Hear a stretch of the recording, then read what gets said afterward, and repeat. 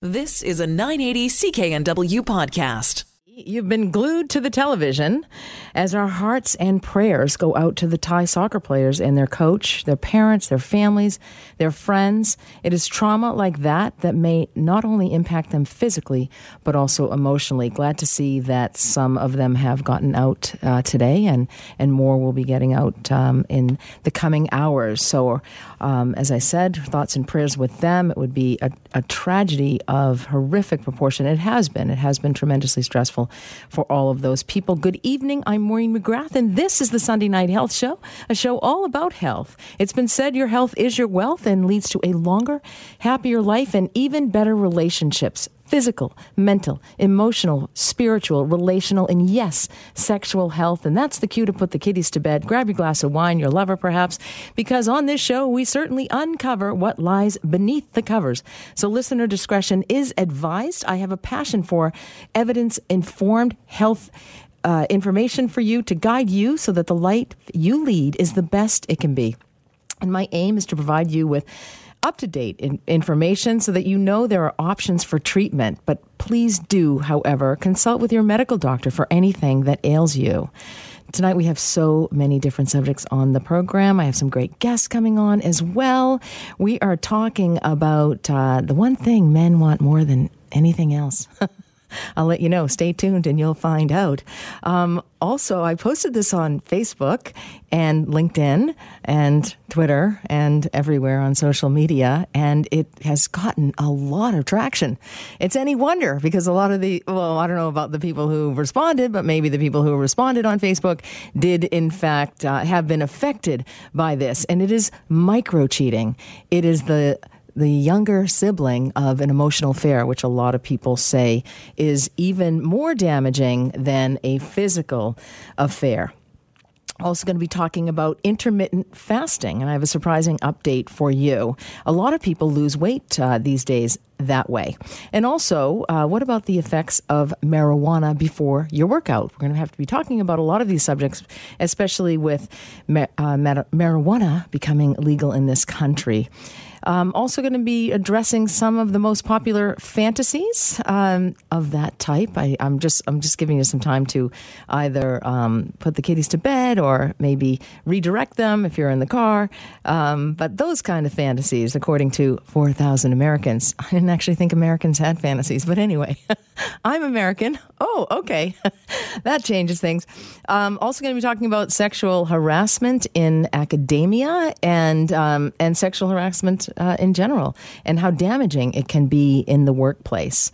And also going to be talking a little bit about postnatal mood disorders and one of the hallmark features of that. But have you always wanted a baby? Have you not just been able to have a baby? Are you approaching 40 and things may not have gone the way you planned? Well, Dr. Neve Talon joins me tonight. She is of Olive Fertility. She's a fertility specialist, and she's joining me in the studio tonight to talk about the latest rise in the people who are coming to Olive Fertility to talk about fertility and to have babies. So stay tuned for that. This might surprise you. There's been a tremendously high increase in incidence of a type of person heading into the clinic. Their life maybe didn't turn out as they had planned, or maybe they let things slide a little bit. Also going to be talking about, let's see, what else have I got on the list today? Are you a helicopter parent? Going to be talking about that. But actually, right now, I want to talk about, after I say good evening to Andrew. Hello, Andrew. That's a lot to try and parse. Oh, it is a lot, and I do have a guest that's going to come on and share her story about fertility and how she approached it, because it's not necessarily always the traditional way, if you will. But fortunately, there are centers like Olive Fertility. But that micro-cheating, I think we're going to have to dedicate a lot of time to that. I've actually never heard of that. I've had so many responses to that. I still have emails that I haven't even read. I haven't even opened yet. There's been such a huge response on on Facebook. People are like, I'm sharing it. I'm calling in. Here's my story. Here's this. And also I hope you address this. I hope you address invisible writing. I hope you address burner apps and all those sneaky ways that people can go about and head outside of their relationship. The one thing that my mind is still hanging on is I want to know about those fantasies. That's I want to know. Andrew, I thought you were going to share yours.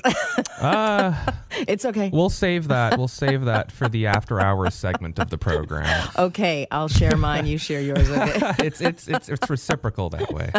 Absolutely. And, we are bound by confidentiality on this show. So 100%. if you want to give us a call, the number to call, 1-877-399-9898. Or you can always email me, and you do, nursetalk@hotmail.com. Head on over to my website. I've edited it a little bit. Of course, I didn't do it. I've had some help with it. Backtothebedroom.ca. Although I did, whenever I edit it, I totally mess it up. That's how it is with the websites, the way they're built nowadays. If you do something wrong to one little part of it, the whole thing just collapses like a house of cards. It's ridiculous. And, the errors that I had made, I saw my web guy, Sam Park. He's amazing. A little shout out there. Wherever you are, he can help you.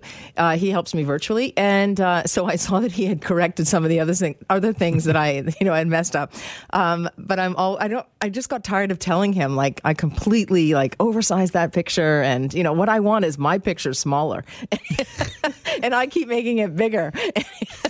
Anyway. It happens. Yeah, it sure does happen. But so give us a call if you want to talk about anything, want to share your story, your fertility story, or you share your story about micro-cheating, the younger sibling of emotional cheating, which is very dangerous. But right now, I want to talk to you about your doctor. Do you have a doctor, Andrew? Do you have a same one you've been seeing before? I do have a doctor, thankfully. I'm one of the, I feel like I'm becoming part of a bigger and bigger minority that actually has a family doctor. Well, to be honest with you, and we're not going to address this tonight, but I will at some point about a family doctor. A lot of people who don't have a family doctor have actually never searched for a family doctor. They've never looked for one.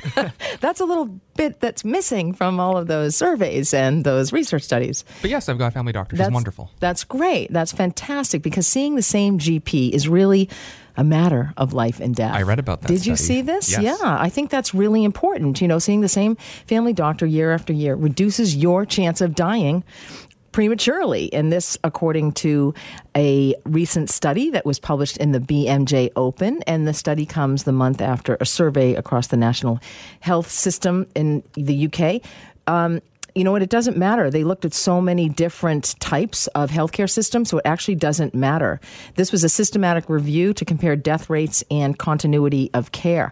And so what Exeter Medical School did was analyze the results of 22 different studies carried out in 9 countries with, as I said, different health systems. So it doesn't really matter if you're in the U.S., which has for the most part, private insurance, private healthcare, if you're in Canada, where we have socialized insurance. So they looked at all of the different ones.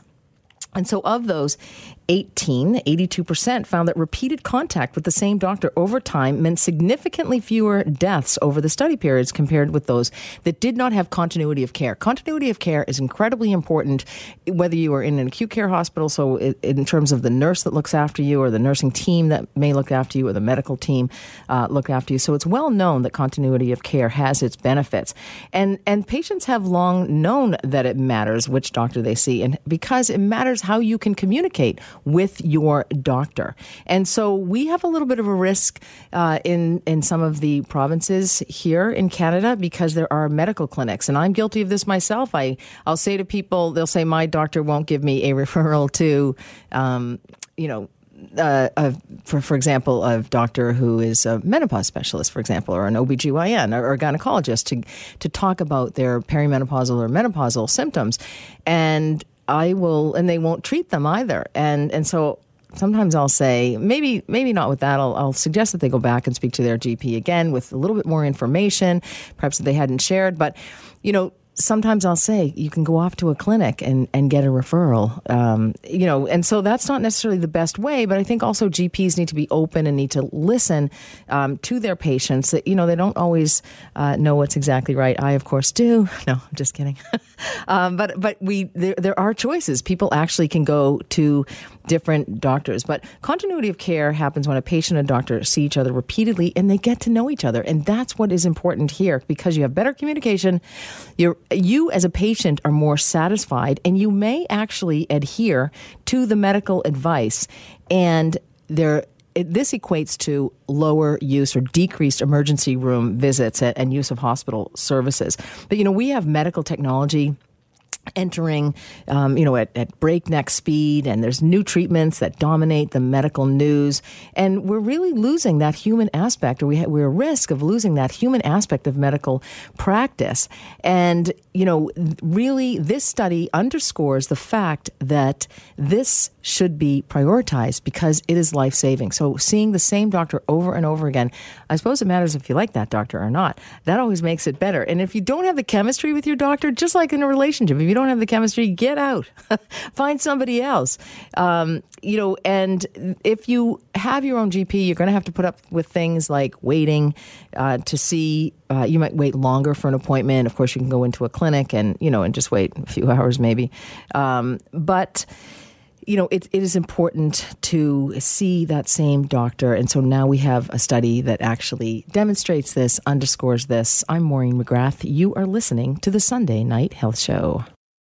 Welcome back to the Sunday Night Health Show. Maureen McGrath hosting this program for you. Thank you so much for being here with me this evening. I really appreciate your time. I really appreciate all of your emails and all of your interaction on Facebook and all of those social media channels. We're going to be talking about micro-cheating later on in the program, so do stay with me. Sexual fantasies a bit later as well. Andrew, sorry, we're going to talk about attention deficit hyperactivity disorder, which I think I failed to mention at the beginning of the program. But I want to talk about this because a lot of people don't realize that ADHD, although it's much considered a childhood disorder, it often can carry on into adulthood. And it's really a disorder of executive function limitations. And so organization can be a problem, impulsivity can be a problem, restlessness can be a problem, fidgetiness, and inability to complete projects. So there are a number of different symptoms.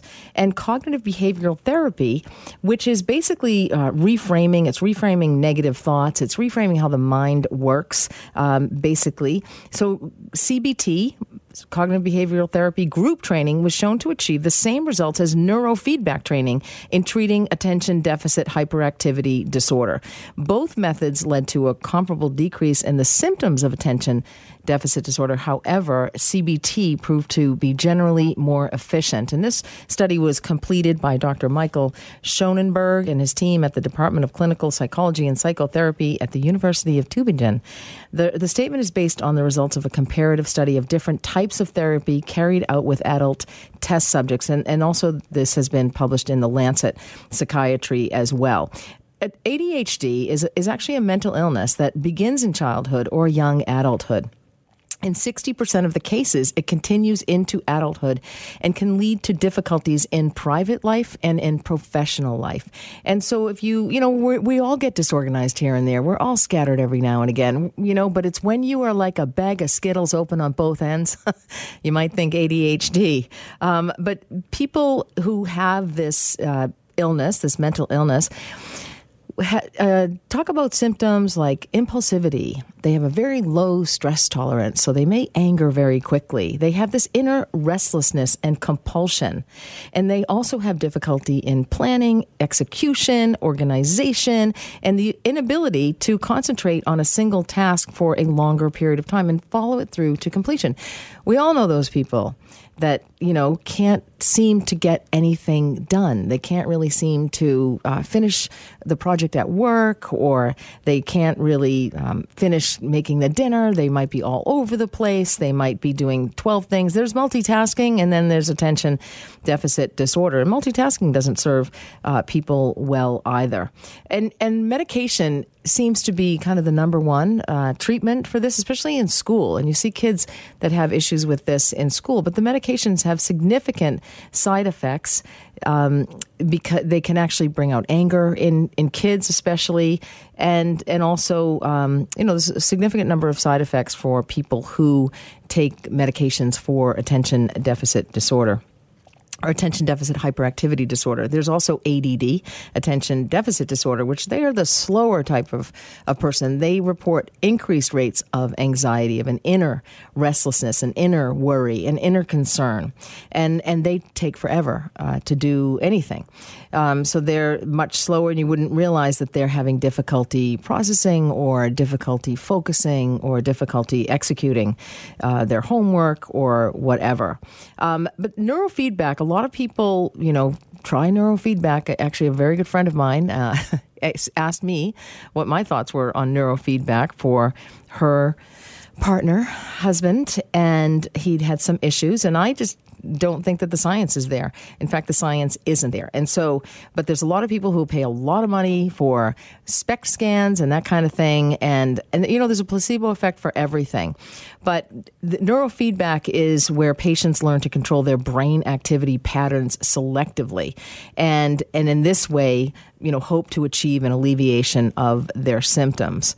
There have been, there's minimal evidence to support that there can be a reduction in symptoms, but it's really debatable if the outcomes are related to the specific neurofeedback training. And you know what? It's not regulated. People do whatever they want, and they seem to be charging exorbitant amounts of money.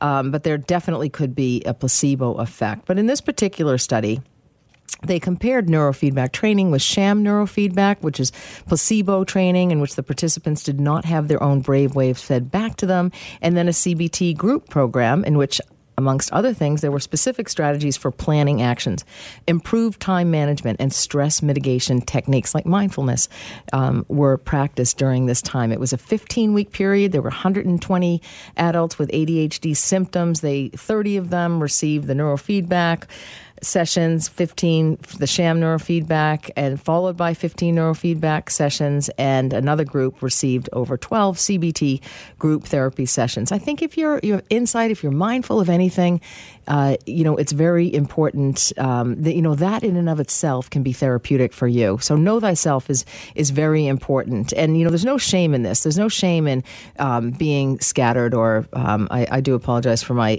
analogy about bag of Skittles open on both ends. But you know what? It's fairly descriptive. But nonetheless, the researchers looked at the measurement periods ranging from before the start of the intervention to 6 months after, and they found that the CBT group therapy led to a significant reduction in symptoms. So it's something that I would recommend. You know what? It's something we can all get busy. We can all get scattered. It's something that I could recommend for people just in general. If you're feeling overwhelmed, bring it back. Sign up for some of those cognitive behavioral therapy. We can all use help in terms of, settling our minds down and focusing and organizing and planning and, writing things down. But you know what? Therapy is a gift you give to yourself. I'm Maureen McGrath. You're listening to the Sunday Night Health Show. Welcome back to the Sunday Night Health Show. Maureen McGrath hosting this program for you. Thank you so much for being here with me. We're going to be talking about a very sensitive subject right now. 1 in 6 couples has difficulty with fertility, when they go to try and have a baby. But it's not always couples that seek the services of Dr. Niamh Tallon, who is the co-director at the Olive Fertility Center, and she joins me here in studio. Good evening, Dr. Tallon. Good evening. Thank you for having me. Thank you for being here. So there has been an upsurge in a particular type of client, shall we say, that is presenting at the Olive Fertility Center dealing with fertility issues. Can you tell me a little bit about that surge? Right. So in 2013, we saw approximately 170 women on their own looking to learn more about their own fertility. And last year we saw over 600. So it just, echoes to what's happening now, which is that women are really empowered to know more and be educated more about their own fertility. And they're looking to build their families on their own often. And they look at what kind of information we can give them. And they deem whether they want to do that on their own maybe with using anonymous donor sperm to try and conceive right away. Or maybe they're looking at just setting aside some of their younger eggs today in the hopes that if they meet a partner down the road, that maybe they'll need these younger eggs because they will be older and have a lower likelihood of achieving a pregnancy easily, at a later advanced stage. And at what age are women coming in to, say, freeze their eggs? And I imagine it's because they haven't met the right person. It varies dramatically. If we are very dogmatic about it, we'll say the best person to freeze their eggs is someone under the age of 38 because, it's hard over 38 to get a reasonable number of eggs to give you a reasonable odds of attaining a live birth in the future. All of this is where we sit with that individual and we do testing of her, what we call ovarian reserve, and we look at what quantity of eggs she has left. Her age deems the quality of those eggs. And in there, we're able to give them an estimate of what the likelihood of conception would be if they did a cycle of egg freezing and set some eggs aside. Again, there is never a guarantee with that. There wouldn't be a guarantee today if you sat in front of me and you said, I want to achieve a pregnancy with one round of treatment. Well, unfortunately, you're dealing with limited numbers of eggs from a given treatment cycle, and the quality of those eggs varies. So you never know. What we do know is the more treatment cycles that women do or couples do, the closer they get to success. So it's all about having a greater quantity and the best quality you can. So if you look at this window of fertility that we talk about, and, we say your fertility declines rapidly over 38.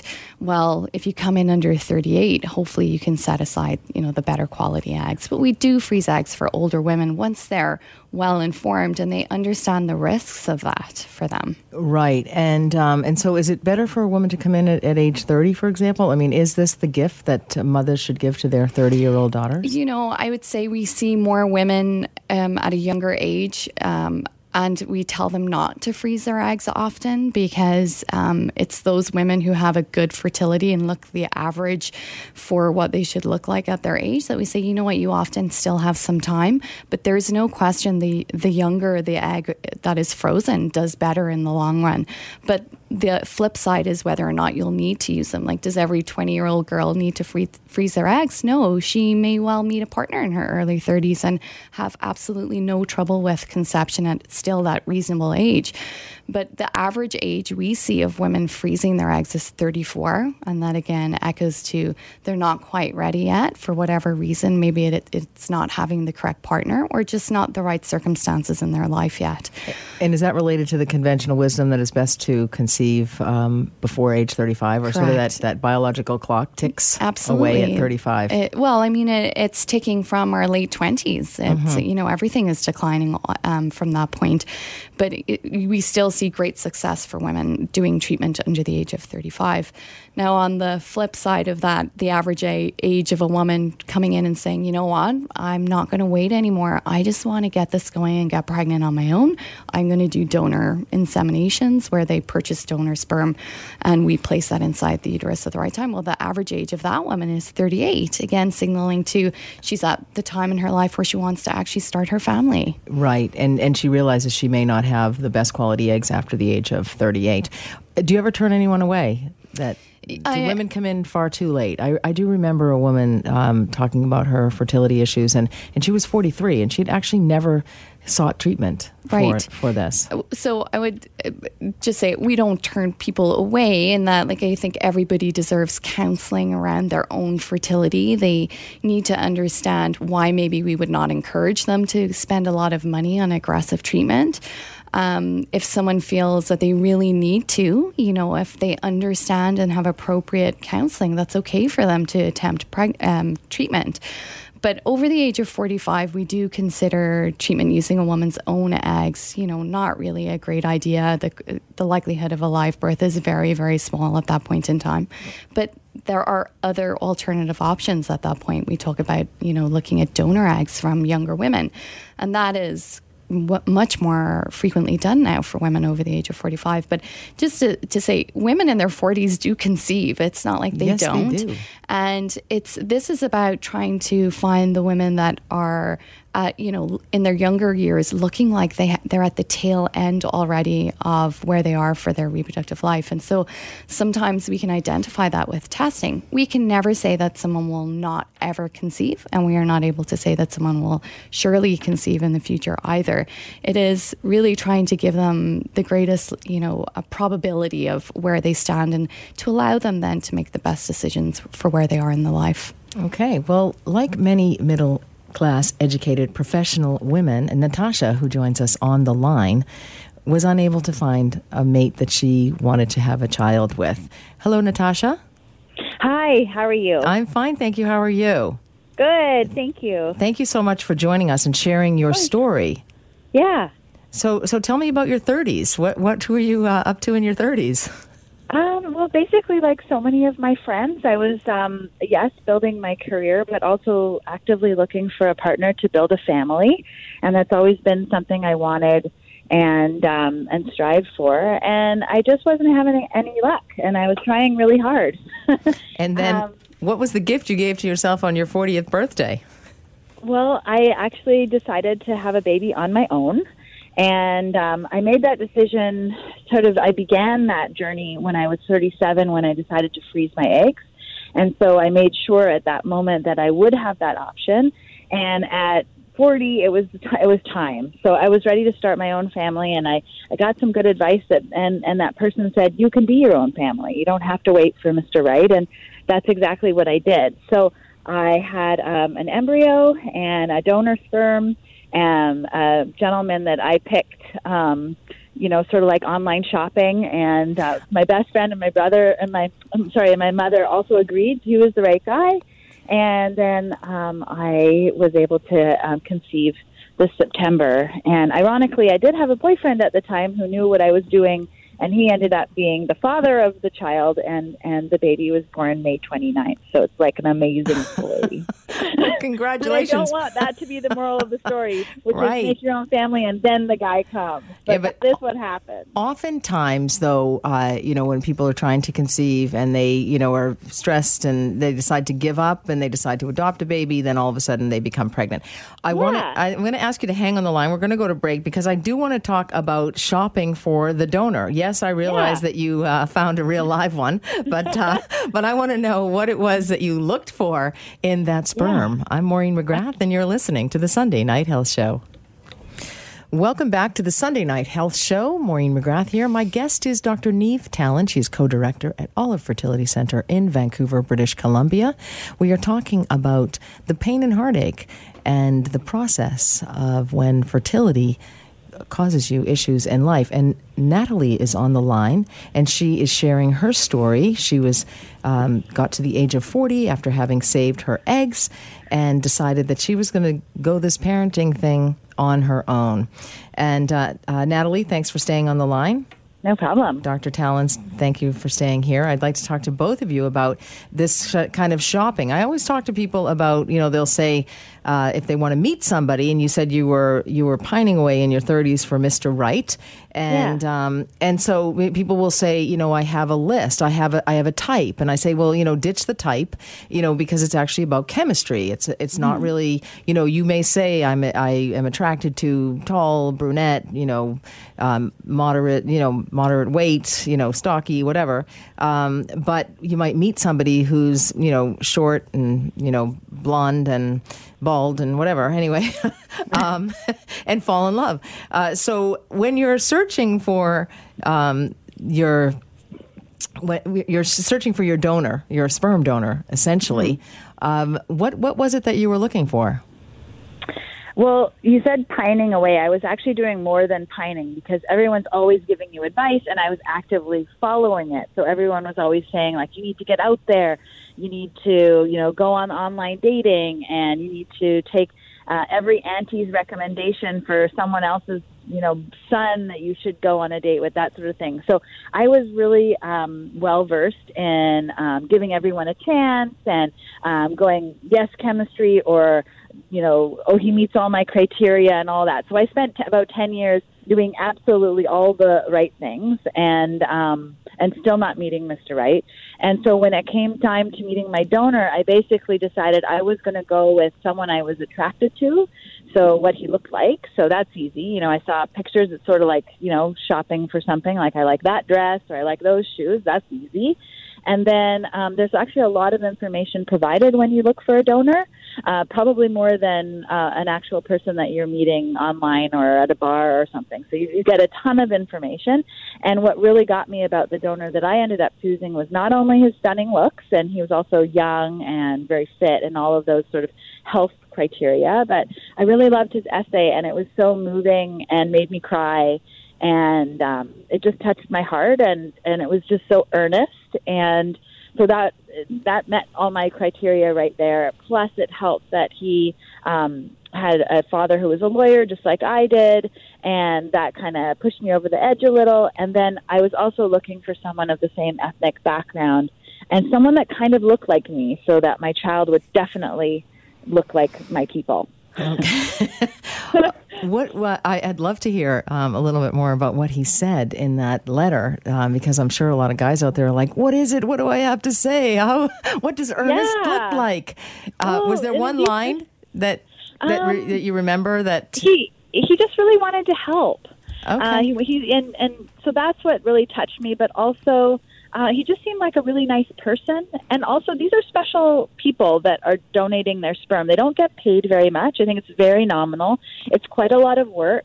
And so I felt like, yeah, his essay was just so kind. Like, he really wanted to help someone conceive, or I'm assuming this guy helped many conceive because he was so gorgeous. And are they most popular? Do they vote most popular at the clinic? You know what? He's not what I would have chosen. But anyway, that's a different story. Dr. Tellen, what's some of the information that patients can get or clients can get? What is some of the information that is shared about these sperm donors? So, like Natalie said, there's a picture often on their profile. Sometimes it's a baby picture, sometimes it's an adult photo. You'll see, height, eye color, all of that descriptive stuff. In terms of family history or medical history, when the donor is presenting at a distributor, most distributors are in Ontario, and where they would present and they would be screened there. And so in that regard, they ask for a family history. And if they say, there's heart disease or stroke or whatnot, it really ends there. Ethnicity is important because certain ethnic subgroups can carry greater risk of carrier diseases like cystic fibrosis. With a Celtic background would be a high rate of that, or Ashkenazi Jewish groups carry certain specific metabolic diseases at a greater frequency than the general population. So that stuff is important because then the person choosing to purchase that donor sperm, if they really like them, they can actually undergo carrier screening, what we call looking for genetics diseases that maybe lay silent. They don't carry the disease themselves, they carry a mutation. But if it was mixed, if they conceived with a donor that also had the same silent mutation, they could have a child that's affected.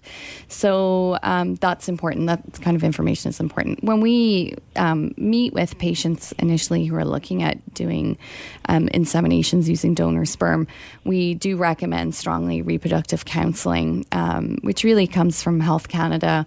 Again, safeguarding and ensuring for, children that are conceived using any donor gametes, whether that be eggs or sperm, that, parents are aware of what that means for that child. And so there's counseling ahead of time around, there's a donor sibling registry where you can log on. You can actually put in the donor's information. You can log your child's information. And so other people could also log on and look at the same donor and see if they're half siblings, in the vicinity or for your child. So your child conceived with that donor would know if they had half siblings. And so you want to stay away from something like that, potentially. Is that... No. That is actually to benefit offspring who've been conceived with donor sperm, so that they could be aware if they have half siblings out there and linked through the donor. Does that not cause some troubles in the marriage and the family and the relationship, though? Might that not open up a whole new can of worms?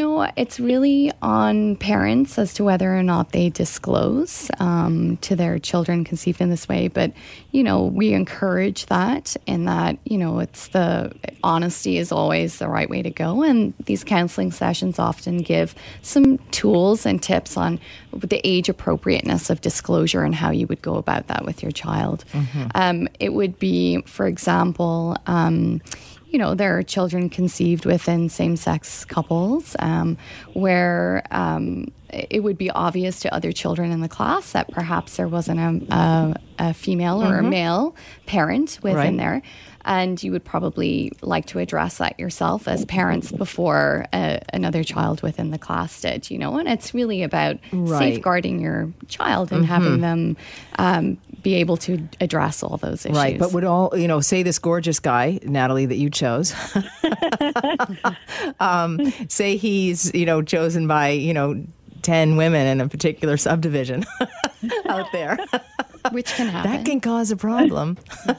And so, a lot of we keep secrets. We don't necessarily tell. I mean, I know honesty is the best policy. Right. And again, these distributors who, you would purchase a donor unit from, a unit being a straw of sperm, do put the onus back on the people purchasing sperm to make them aware as to whether or not there's been a family unit created from that sample. And they do limit the number of family units for a given donor. They do. And that has been, it's still a large number. It's like 300. Wow. That is a lot. Interesting. The first test tube baby turns 40. Louise Brown. That's was 40 a couple of days ago. Natalie, you have upcoming nuptials coming. I'm curious, did the guy in the picture, the sperm donor, does he look like your future husband? He absolutely does, and we just get tickled pink because people in our neighborhood say to him or say to me, like, geez, your son looks so much like your fiance. A little bit like you, but mostly like your fiance. And we just think this is awesome. And of course, I do have a type. So he actually does look a lot like Philip. Well, you chose well twice. Thank you. Congratulations. Well, ultimately, it's what's inside. And I said, I said to my family, I hope he's just like Philip. Mostly on the inside, it doesn't really matter what he looks like on the outside. But I chose well, and I got lucky and found a really kind man. You sure did. A good man. So that's all that matters. You sure did. And you sound like such a lovely person. I really appreciate you sharing your story because I think when we share our stories, we empower other women and girls and families. And Dr. Niamh Tallon, co-director at Olive Fertility Center, what is the best way for people to get in touch with you, and where can they find out more information if they're wondering about seeking parenthood by themselves, perhaps, or not, or with a partner, with another person? So the process usually begins with seeing a family doctor, whether that be your own general practitioner or walk-in clinic, and you ask for a referral for a fertility assessment. And from there, we would put all the testing in place to ensure that they had appropriate counseling. And that's olivefertility.com? That's olivefertility.com. Olivefertility.com. So if you want to have a baby, all the single ladies. Anyway, I meant to play that song earlier, but you got my voice. I'm sorry about that. I am Maureen McGrath. It is always a pleasure to have such great guests in the studio, and it's an honor to have you listening to my show, the Sunday Night Health Show. You've been listening to a 980 CKNW podcast. Listen live at cknw.com, the Radio Player Canada app, TuneIn, Amazon Alexa, HD Radio at 101.1 FM HD2, and on the AM dial, 980 CKNW.